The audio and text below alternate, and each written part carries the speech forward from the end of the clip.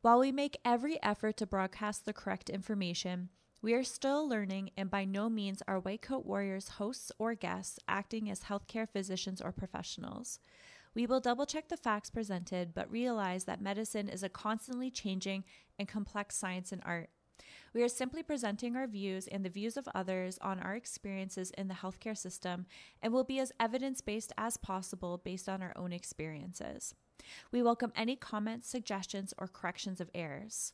By listening to this podcast or reading this blog, you agree not to use this podcast or blog as medical advice to treat any medical conditions in either yourself or others.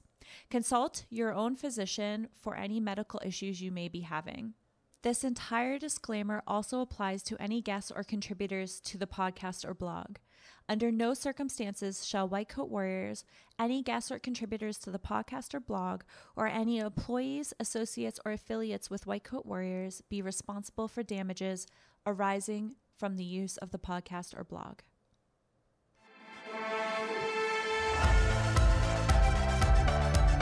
Hello, everyone. This is Rachel Bartholomew, host of White Coat Warriors podcast, and today we're joined by a very special guest who has dedicated much of their work and writing to amplify the stories of White Coat Warriors. She is the definition of also highlighting all of the White Coat Warriors out there, Maya Dusenbery. Maya has an impressive career working as a journalist, an editor, and an author of Doing Harm: The Truth About How Bad Medicine and Lazy Science Leave Women Dismissed, Misdiagnosed, and Sick. That is a title I am here for. And it was actually listed as one of the best books of 2008 by NPR and Library Journal. In addition to her writing, Maya is a public speaker. She delivers regular talks on the subject of gender bias in medicine to groups of students, healthcare providers, patient advocates, researchers, and the biomedical industry. Welcome, Maya. Thanks for being here. Thanks so much for having me. You are amazing. I'm so excited to dive into this. You highlight White Coat Warriors, and I love it. But I always know that with highlighting White Coat Warriors yourself comes a whole slew of your own personal experiences. And, you know, in your book, Doing Harm, your very first words detail your personal experience of getting a diagnosis of an autoimmune disease. Can you share with the listeners a little bit about when you started to get a sense that something was wrong and kind of what your first steps were in diving into your diagnosis? Yeah, absolutely. So I developed rheumatoid arthritis when I was 27. And at that point, I had been, very healthy, really hadn't interacted with the medical system much beyond for, routine reproductive health care. But it was a couple weeks after I had a pretty bad flu, and I woke up with some joint pain in my fingers, and it kind of went away after an hour or so. And then over the course of some weeks, it kind of got worse. It spread from my hands to my feet, and then my knees and elbows, and also started kind of lasting longer throughout the day. So it was a pretty kind of classic onset of RA, and so it wasn't very difficult for me to kind of Google and see that that might be a possibility. So, I talk about in the book, my own personal diagnosis story was actually pretty straightforward. I was diagnosed within several months. And I think in part that was because it was such a kind of textbook case, and it was so sudden that it was, pretty easy for me to get doctors to, take me seriously. And then when I kind of initially went to a primary care doctor and they did lab work, my blood work did not show any, objective signs of inflammation. But by the time I saw a rheumatologist a few months later, it definitely did. So it was kind of a pretty easy diagnosis to make. Very interesting. And I want you to educate me a little bit on this, because when you hear arthritis, most of the time you think old people. Like, I know that's my misunderstanding of it. So, being that young and getting that diagnosis, and it seemed like it came on so suddenly from a random instance. Like, did you have this the entire time and it was slowly building up? Did you just like suddenly have the symptoms come out of nowhere? And like, what's kind of the understanding of arthritis as a young person, I guess?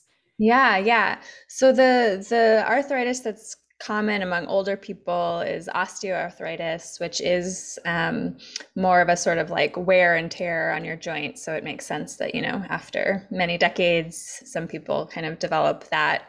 And that's really, yeah, like kind of the lining of the joints has gotten kind of eroded over time. But the kind of arthritis I had is rheumatoid arthritis, which is an autoimmune disease. So what's happening is that the immune system has made a error and has started attacking the lining of the joints as if it were, a foreign invader. Yeah. And so that's why, it is more common. I think 27 is still fairly young, but among 20s, 30s, 40s is pretty common. And so yeah, it's more I think part of this category of autoimmune diseases, which can attack kind of any part of your body and are all have kind of the fundamental root cause, which is something has gone wrong in the immune system and it's now turning against yourself. And so once I got sick, I got really interested in learning about autoimmune diseases generally, because these diseases are becoming more common and they're more common among women. So depending on the specific disease, overall, I think 75% of autoimmune patients are women. And so part of why that experience really prompted me to write this book was kind of wondering why it is that there isn't more kind of public awareness about these conditions, and also why so many other autoimmune patients are not as lucky as I was, and really have a really struggle to get diagnosed in a timely manner. Yeah, it's so interesting that often, when we think of these types of conditions, we just generally assume that everyone goes through it the same way. And I think putting a gender lens on conditions that impact both men and women is so important because we do have differences and we do go through it very differently. So it's so interesting that you bring that up, that, women are experiencing this a lot more. So your journey to get diagnosed was a pretty straightforward journey, and that's not like everyone's journey. How did your personal health experience inspire you to write Doing Harm? And why is it so important to hear the stories of women who've had to fight for themselves and be their own advocates in the face of the healthcare system? Yeah, so yeah, like I said, I think the first step was just kind of realizing that autoimmune diseases are so common and sort of under recognized broadly. And then, I just kind of realized that as somebody who had been so healthy up until that point, I had thought about gender bias in medicine kind of through the lens of reproductive health care. And I, had worked before I became a journalist, I worked in reproductive rights advocacy. So that was always a major part of my writing. But I realized that as a sick person now, I really hadn't given much thought to how well the medical system was equipped to care for me if I were actually seriously ill. And so as I kind of thought about that kind of previous like bias I had as just a healthy person who was kind of seeing the system through the lens that, was most relevant for me, I started to think more about how gender bias was affecting medicine beyond reproductive health issues. And yeah, and as you said, it's true that my experience was much more straightforward than a lot of people. And as I started kind of tuning into the issue, I heard from so many women, just friends and people in my network who had stories of being dismissed and misdiagnosed and, having their, West Nile virus attributed to depression, or, what's a pericarditis, which is a heart condition that causes symptoms similar to a heart attack. I had a friend who was told, you're just stressed from law school. And so I realized that so many women had experiences like these, and that I didn't really quite understand kind of why that was happening. There clearly seemed to be these gender stereotypes at play, that women were hysterical, that they were unreliable reporters of their symptoms. And yet I wasn't entirely sure where that stereotype came from. and what the kind of histories and systemic problems were that explained it. Wow. That's I mean, that's a huge book to unpack as it is, right? I like, we highlight stories here, and I just know the amount of women that I talk to on a daily basis, even outside of White Coat Warriors, that just were dismissed. I'm going through it right now personally as well. It's very much a thing. And I'm so interested to kind of dive into what you found when you started to dive in. But you highlight a lot of stories in your book of different women and their backgrounds. How do you select these women? What do you think our listeners can learn from their stories? Mm-hmm. Yeah, so it's sort of, I collected stories in a variety of ways, first kind of initially through just my friends and friends of friends. I put out a call for stories on social media and through my email. At the time, I was the editor of the blog Feministing, a feminist blog, and so I put out a call on that, and a Google Doc that people filled out, and got close to 200 stories that way. And then followed up with some of those women to hear more in depth about their experiences. And as I got further in my research, and was talking to a lot of patient advocates and people involved in patient communities, or doctors who specialized in particular conditions, they could often point me towards a particular patient who had a compelling story, or who kind of had a story that illustrated something I was hoping to show in the book. So yeah, and I think there's so much to be learned from those kind of stories. I think to me it was really powerful to realize how many of the women that I interviewed about their experiences talked about feeling like, as individuals, it was so hard to really understand those experiences as part of this larger pattern and these systemic problems, because you're an individual just seeing one doctor.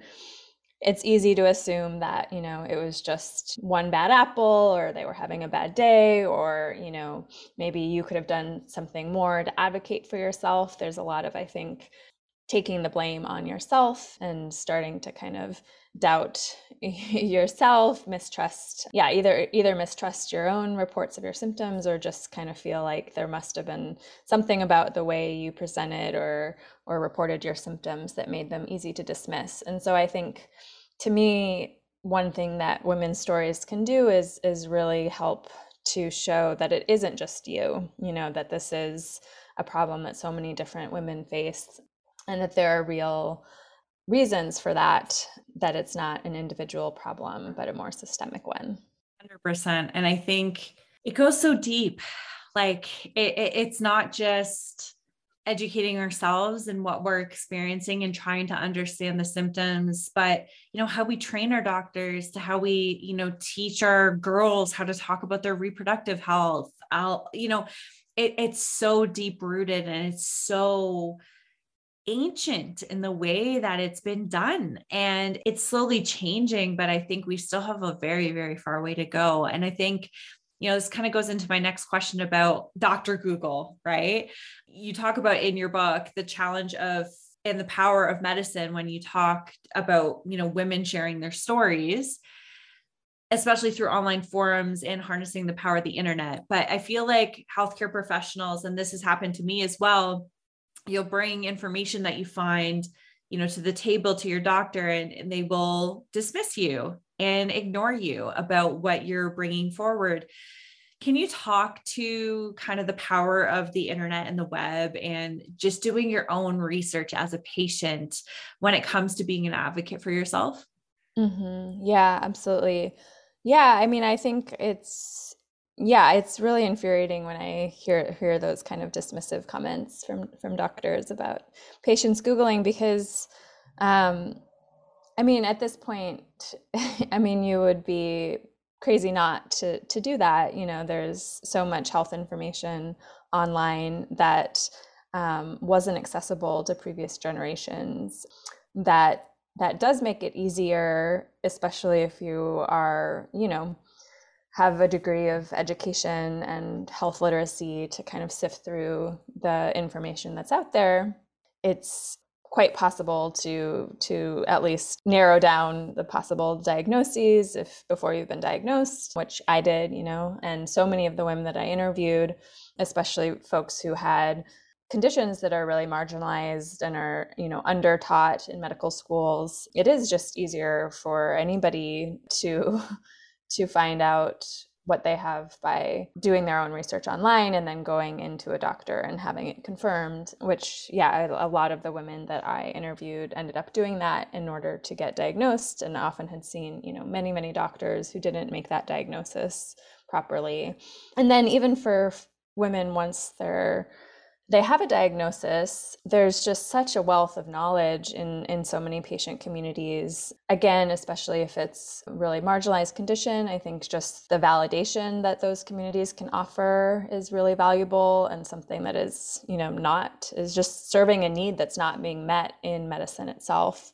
But also just like very practical information and advice, advice about how to manage your symptoms or how to find experts. All of that is really valuable. And I think that, doctors should be recognizing that they should feel like those communities are partners in the goal of of caring for their patients. And the reason that they don't, I think, is to some extent I understand that there's a real fear of like the misinformation that's on the internet, and that's true.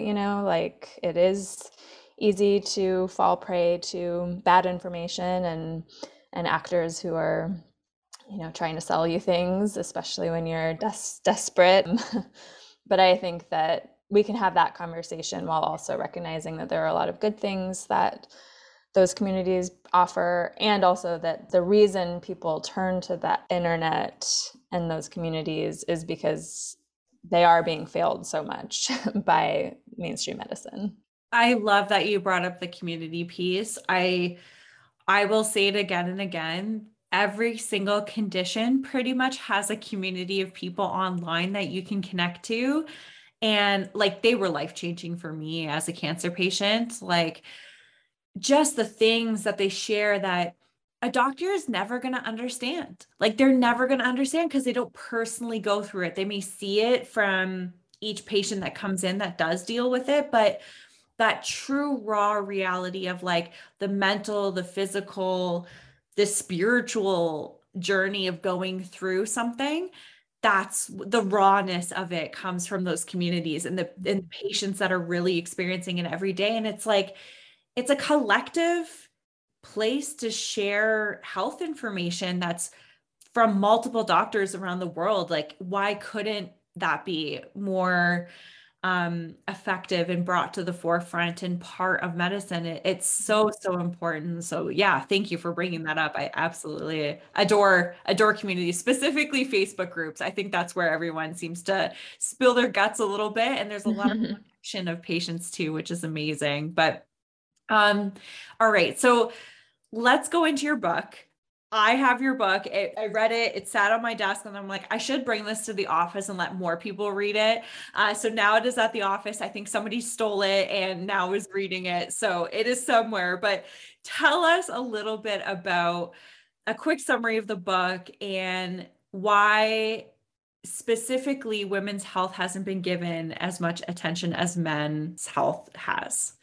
Yeah. So in the book, I kind of lay out two big problems that I think really impact women's medical care. The first is that there's a knowledge gap. So for decades, women were really left out of a lot of clinical research. They were underrepresented in studies, and there was this kind of assumption that we could study men and just extrapolate those results to women, and that would just be fine. And the reasons for that, there were a number of reasons, but one was that it was thought that kind of women's hormonal states and cycles made them a more kind of complicated group of research subjects, and it was kind of easier and simpler to just study men who were seen as more homogenous.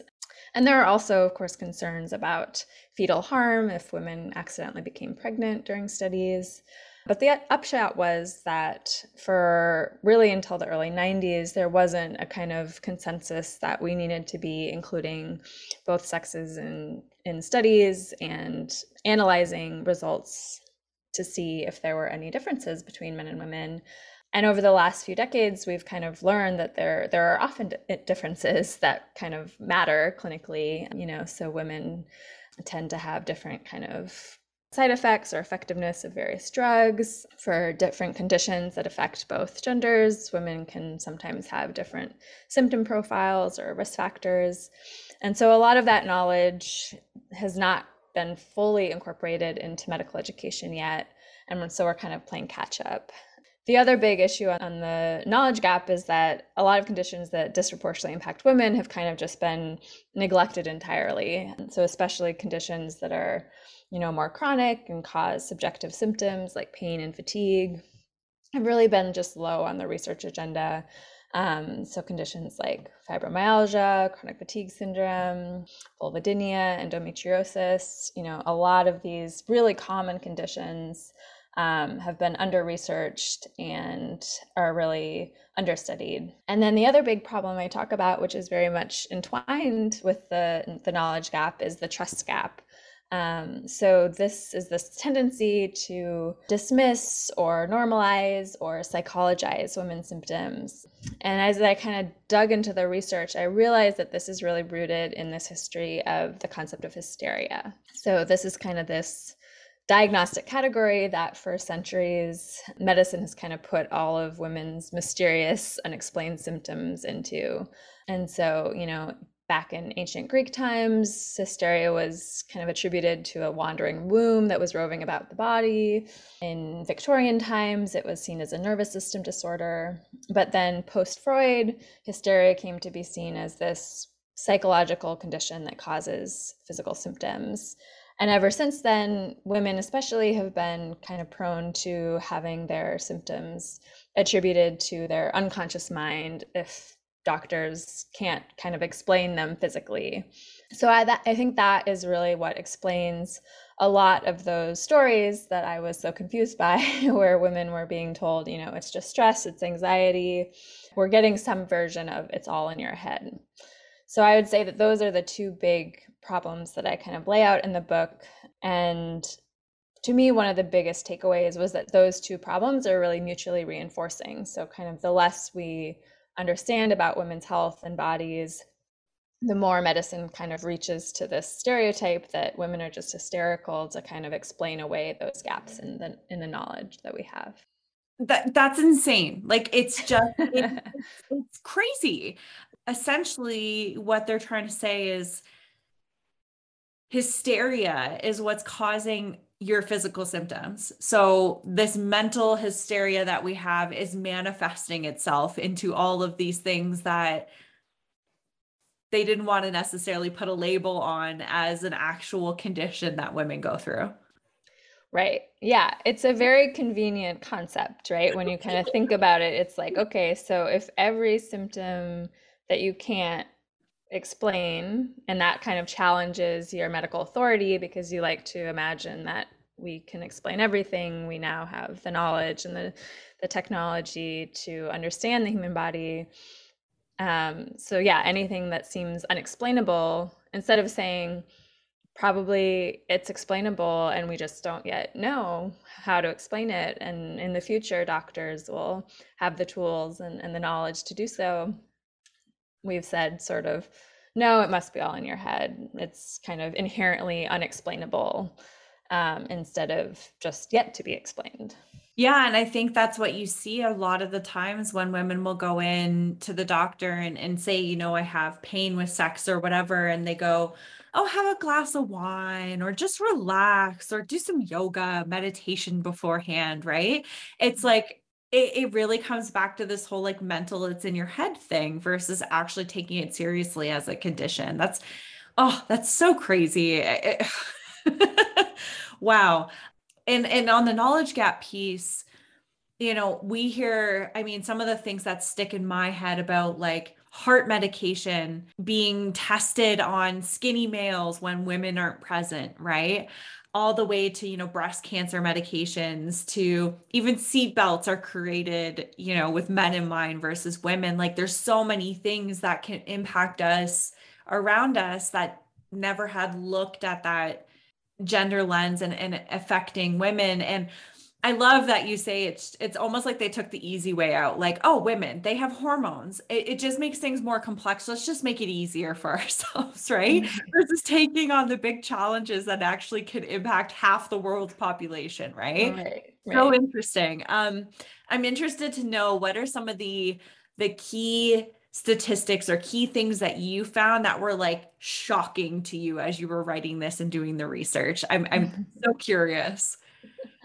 Yeah, let's see. I mean, yeah, there are lots of compelling studies that have looked at this problem and from kind of various angles. I think one that was compelling for me was this kind of experimental study for looking at how doctors diagnosed symptoms of heart disease in men and women that found, at least in this study, that, when they kind of presented this hypothetical patient who was either a man or a woman, but otherwise had the exact same risk factors and symptoms that would suggest heart disease, the doctors were actually able to make the diagnosis in both genders pretty equally, despite the fact that we do have this kind of stereotype that, the typical heart attack patient is a man, and women, especially younger women, are thought to, not usually get heart disease. So there is this bias that does play out in other studies where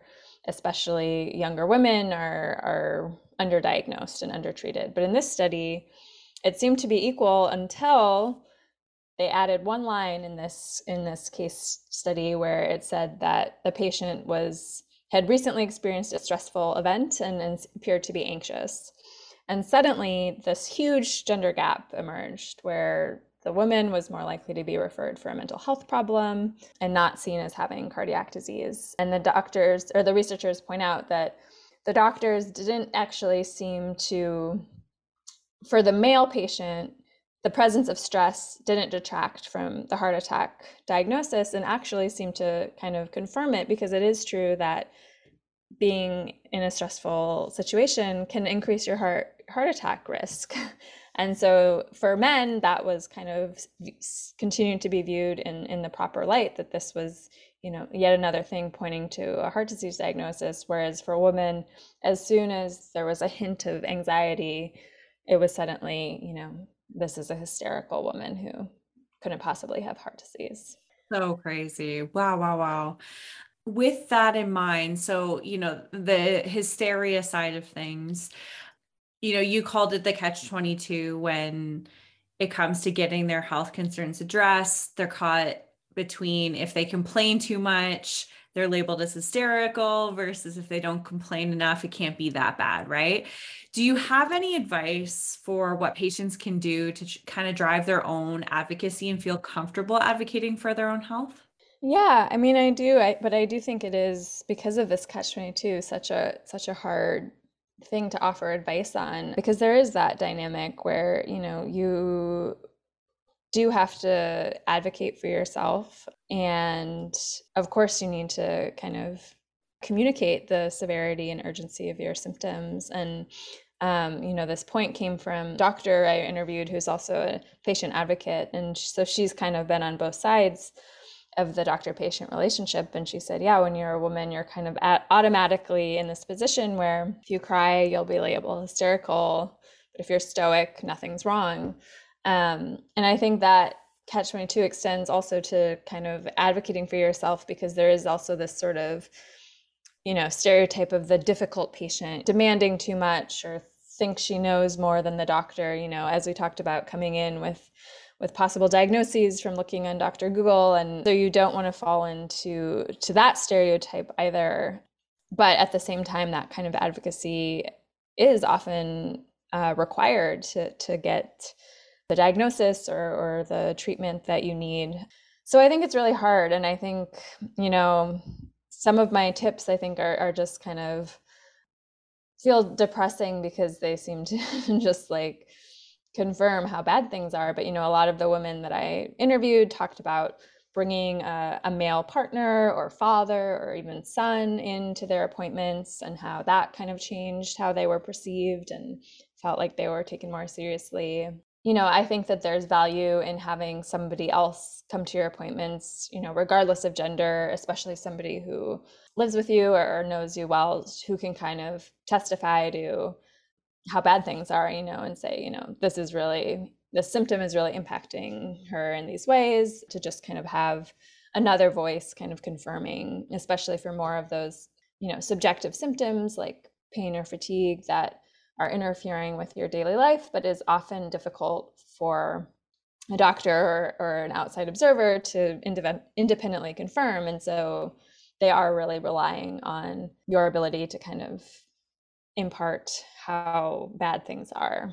I think the other thing I would say is, it's basic advice, but just, get a second opinion or a third opinion or a seventh opinion.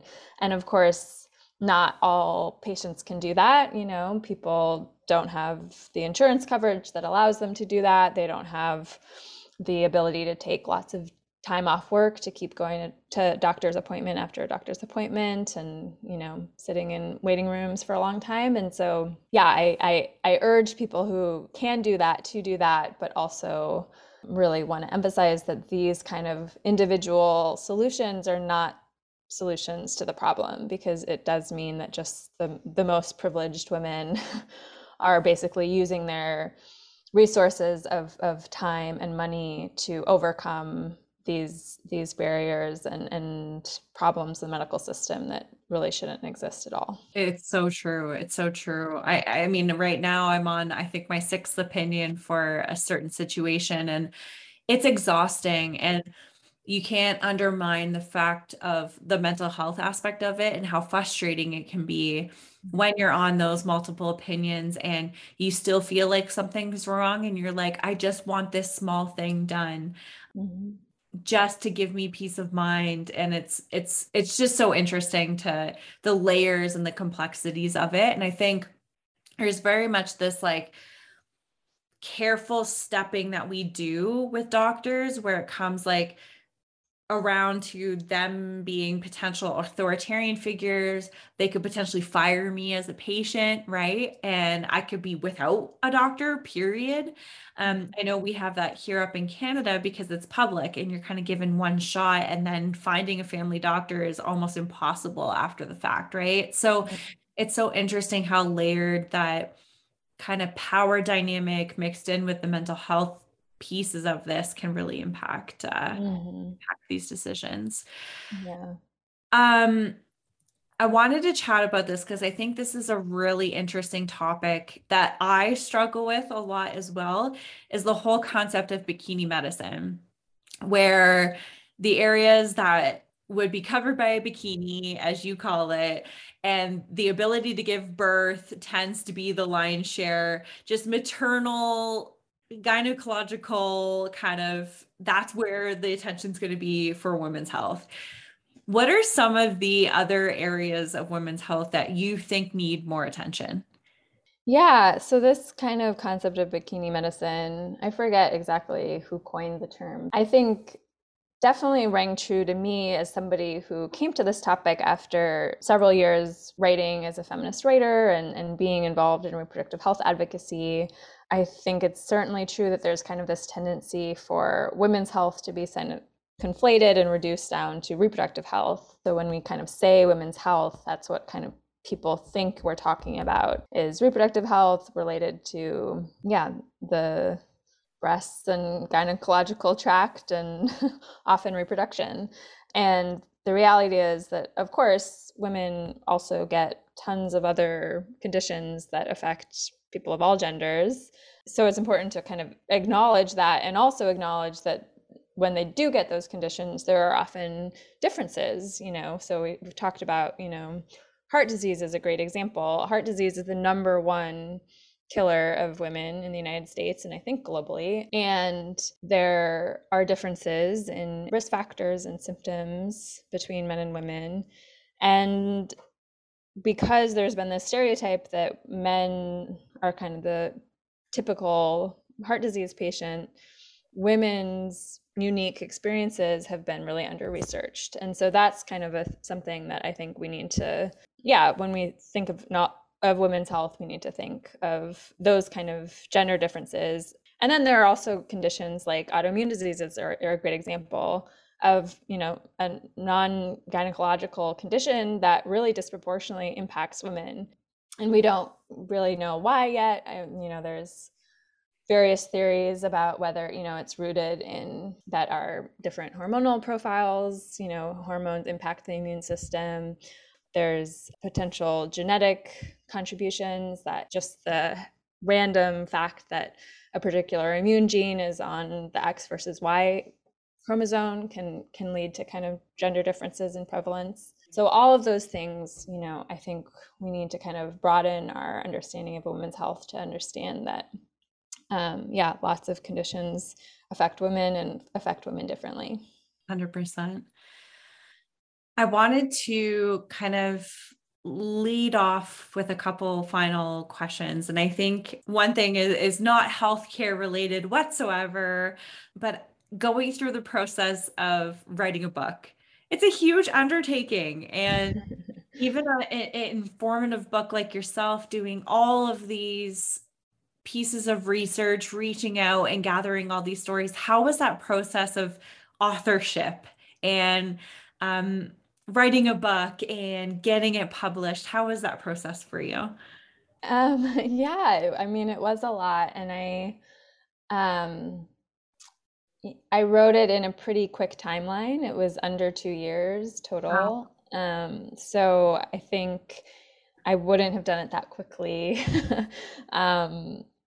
if I had full control over everything. But, it was stressful. I think it was stressful to be writing this book and also writing my first book, because I really thought this was such an important issue and really wanted to do justice to it, and also realized that I was also going through this process of kind of figuring out how to write a book, how to do the thing. And so a lot of times I was thinking like, I wish I kind of knew how to do this before I was writing this book. But I think it worked out. I'm proud of the book, and I'm proud that it came out when it did. I think when I was working on it, it didn't, so it came out in 2018, and I think that at that point there were starting to be more public conversations about these issues, but a lot of times I was like, am I missing, like, why aren't more people talking about this? This seems really important. And then when my book came out, it was kind of part of a whole kind of trend of memoirs and other journalistic accounts of this problem, and that's continued in the years since. So I think that it came out at a good time, and I was glad to see like more people starting to write about the issue. That's amazing. Yeah. I mean, every bit counts when it comes to educating and kind of pushing us forward. And you most definitely were on the cusp of this bigger trend, which is now, getting into femtech and getting into women's health and just highlighting these things, and even the news, right, and journalism. Is there anything coming down the pipeline? Yeah, well, I'm in the early stages of a new book, but amazing. Yeah, I think it will take more years for this one to come to fruition. We'll see. Yeah. 2 years is enough, but having even more time to really dive in, I think is very important, especially if it's going to be on a similar topic, right? Very cool. Very cool. Well, I want to kind of lead off with our final question that I usually ask everybody. And that question is, why do you think it's important to take health into your own hands as a patient? Oh, I think that's so important. Once I was diagnosed, and really, as I said, it was kind of the first time that I did that I took my health seriously. As just like a healthy young person, it was easy to assume that I didn't have to do anything per se to maintain my health. And so it really did change me. I got really interested in learning about sort of alternative approaches to autoimmune diseases. I, really revamped my diet. My diet wasn't terrible, but I really started to kind of eat in a way that was, kind of informed by, is this an anti-inflammatory thing or inflammatory thing that's going to make my joints feel worse? And that to me was really empowering to think about how the choices I could make that would impact my health, not entirely. I think we can't ever, it's tempting to think that we have full control over our health, and we don't. But I do think that feeling like I could eat or sleep and move my body in ways that helped me feel better was really empowering to me. And I think that there is a tendency in our culture to kind of give over all of our power to the medical system, to just kind of blindly accept their authority. And when we're sick, just, go to them and do whatever they say without doing our own research or without looking to other sources of knowledge. And I think that, taking a more active role in figuring out the approach to your health that works for you is valuable, both because it's empowering and also because it often yields better outcomes than just, taking whatever your doctor happens to prescribe and calling it a day.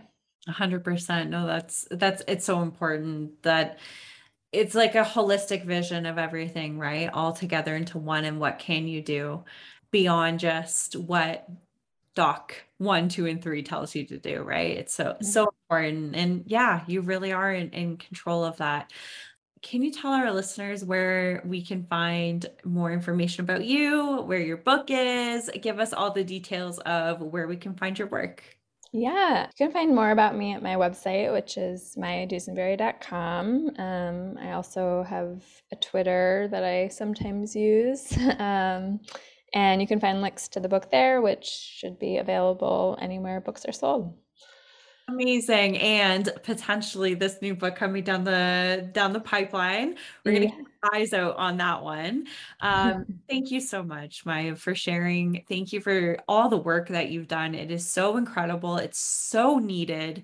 And please, please, please keep highlighting more stories, because it's so important just for that one person who's going to listen or read or see that story and potentially change their life. So thank you so much. Thanks so much for having me. White Coat Warriors is a special presentation limited series from High Ivy Health. Are you experiencing pelvic health challenges? We are looking for participants for our upcoming focus groups. Sign up and learn more on how High Ivy Health is helping women down there and everywhere at highivy.com. You can also find us on social media at High Ivy Health to stay updated on our journey as we break the stigma on pelvic health.